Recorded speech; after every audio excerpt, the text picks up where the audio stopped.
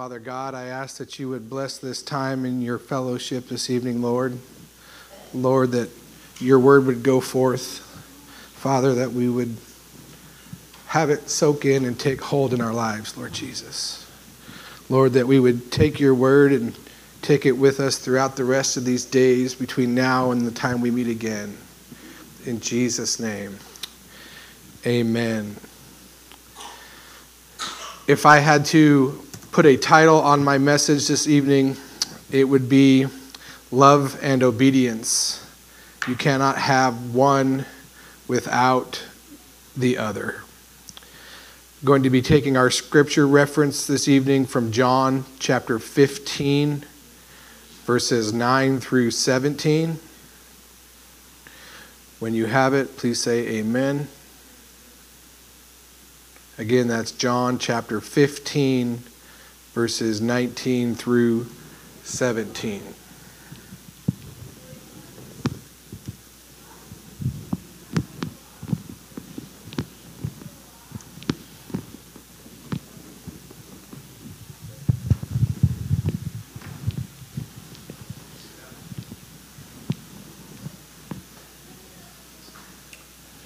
You said 9? John chapter 15, verses 9 through 17. I have loved you even as the Father has loved me. Remain in my love. When you obey my commandments, you remain in my love, just as I obey my Father's commandments and remain in his love. I have told you these things so that you will be filled with my joy. Yes, your joy will overflow. This is my commandment.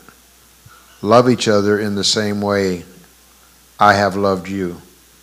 There is no greater love than to lay down one's life for one's friend. You are my friends if you do what I command. I no longer call you slaves because a master doesn't confide in his slaves. Now you are my friends, since I have told you everything the Father told me. You didn't choose me, I chose you. I appointed you to go and produce lasting fruit, so that the Father will give you whatever you ask for, using my name. This is my command. Love each other. Amen. You may be seated. I'm asked often what my favorite book of the Bible is.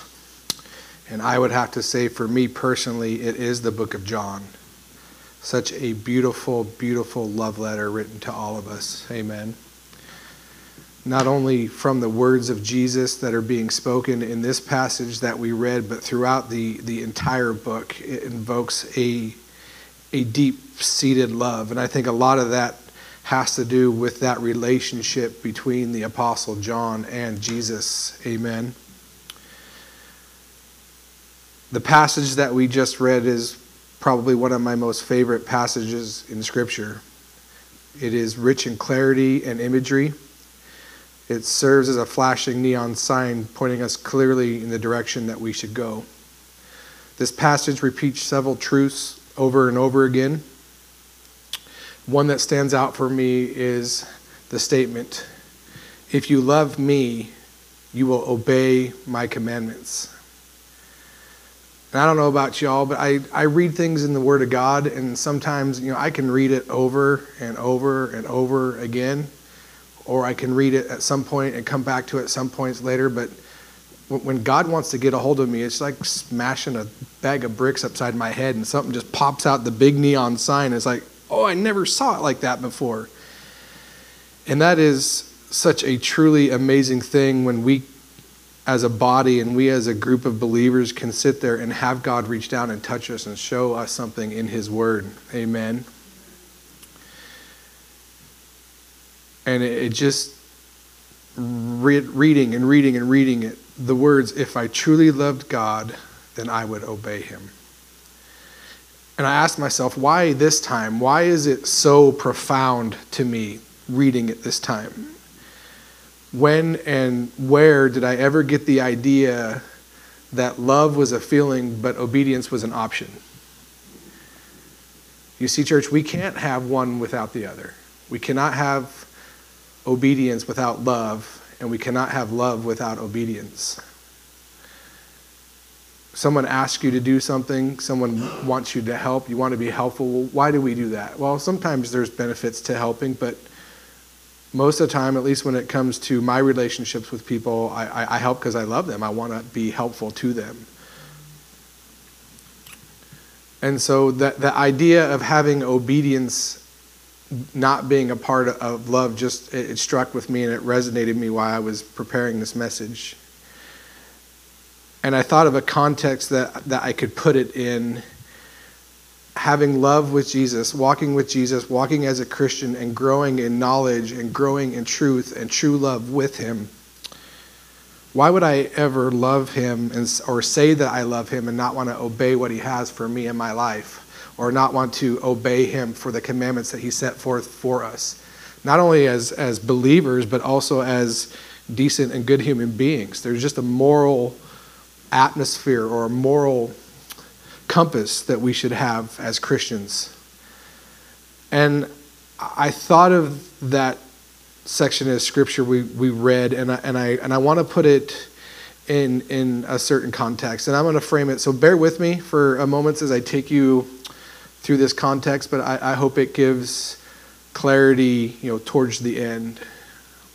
Imagine that it's your wedding day.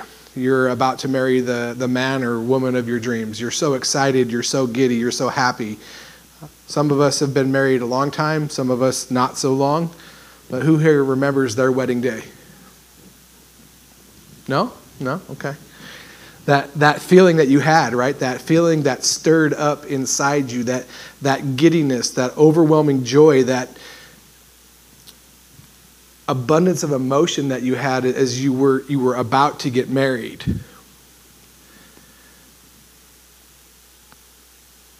You were about to profess your commitment and your love, your honor, your cherish to that person publicly above all others on earth. You go through with whatever that proceeding is, whether it's in front of friends and family of a lot of people or just a few people, or maybe it's you and your significant other and a magistrate. Whatever that setting is, it stirs something up inside of you. After the wedding, after the fairy tale honeymoon, after you're ready to settle down into your amazing new life with that spouse, you're getting ready for that moment, things are settling down, you have your house prepared, you're moving in together, you're starting that new chapter in your life. And then imagine that your spouse informs you that you're not going to be, or they're not going to be home for that time. They have something other that has caught their eye. They have something else that has drawn their attention. Your spouse sits there and says, well, you know what? I met so-and-so over here. I really like them. I think I'm going to hang out with them for a while, and I won't be home for dinner for a few days.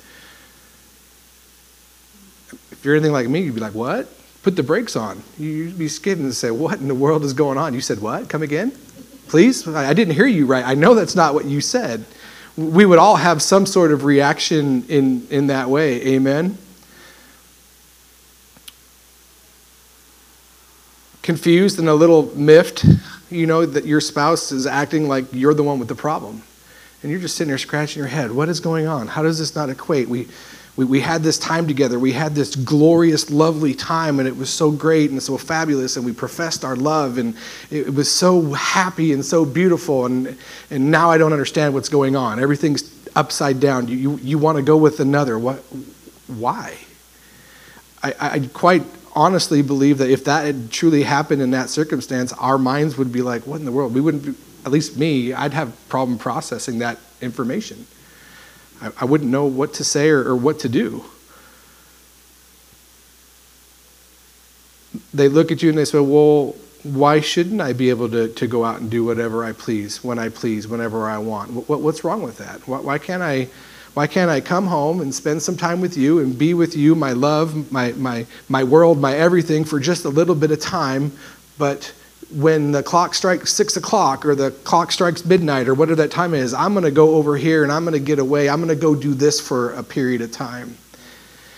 And say in a moment of grace, you give them the benefit of the doubt. And maybe you consider quite possibly that they didn't understand that when you committed to love and honor and cherish each other, that it was singular. It was for that person and no one else.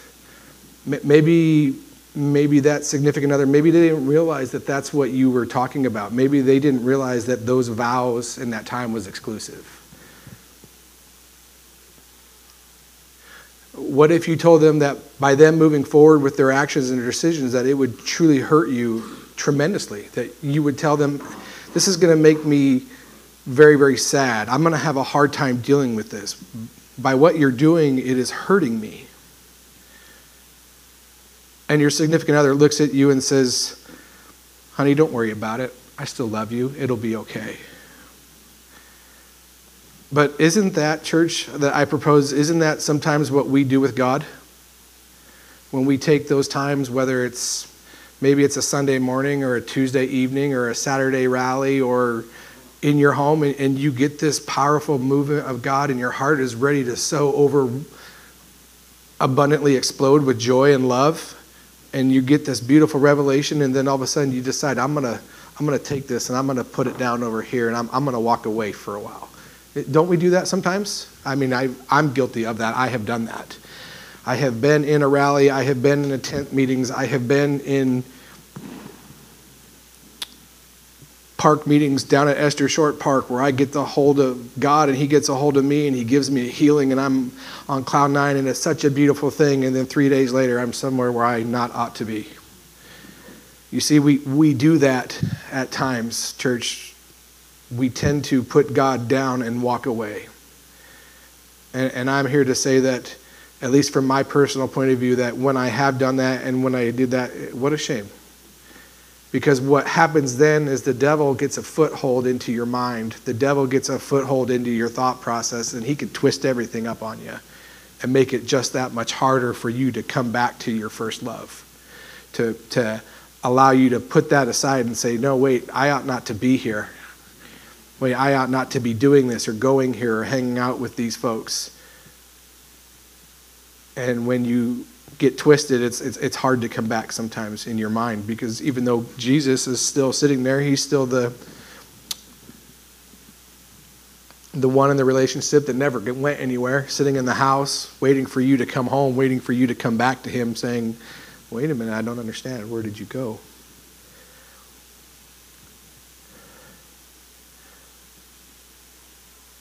I would propose to say that if someone told you that, said, honey, don't worry about it, I still love you, how loved would you feel? How much could you trust in the love of that other person? And I would beg to say that you couldn't. There would be a break there. There would be a chasm that would be very hard for you to overcome that. You see, church, it is possible to have obedience without love, but you cannot have love without obedience. That is why Paul said in James 2:18, show me your faith without works, and I will show you my faith by my works. In other words, what the Apostle Paul was saying is that if you love someone, your actions will bear it out. Your actions will show you and will show everyone where your love lies. 1 John 2:5 of the NLT says, but those who obey God's word truly show how completely they love him. See, when we're talking about love, it's manifest. It's shown. You cannot be in love with someone or something and not have it be known by those around you. It's impossible. You see a small child running, so happy to see their parents, and that child just books it, eyes wide open, face so happy, 1,000,000 miles an hour, arms outstretched, mommy, daddy. You see the soldier that's been away at war for a period of time, and he comes home and the family's overjoyed to see him, and they just run out and just run and embrace that person. The love is manifest. What you have love for, church, is always going to be shown. So I would ask you tonight, church, where are you And where am I struggling to obey the Lord? Because at times we all have a struggle of obedience. Now, some of us are further along in our walks with the Lord than others, but there comes a time in all of our lives where obedience can be challenged. Every child is going to challenge the obedience of authority at some point. It's going to happen. We always want to have a piece of us, or there's always a piece of us that's going to challenge obedience.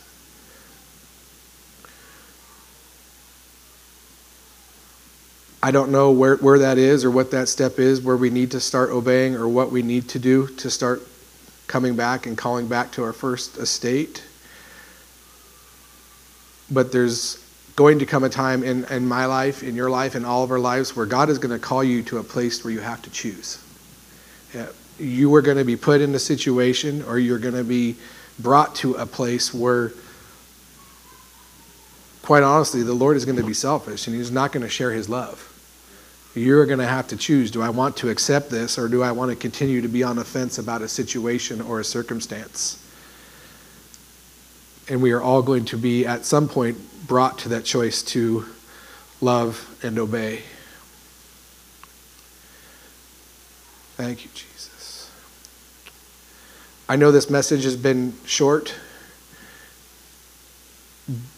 but I guess the transition here would be, where and when have we turned our focus away from God's love?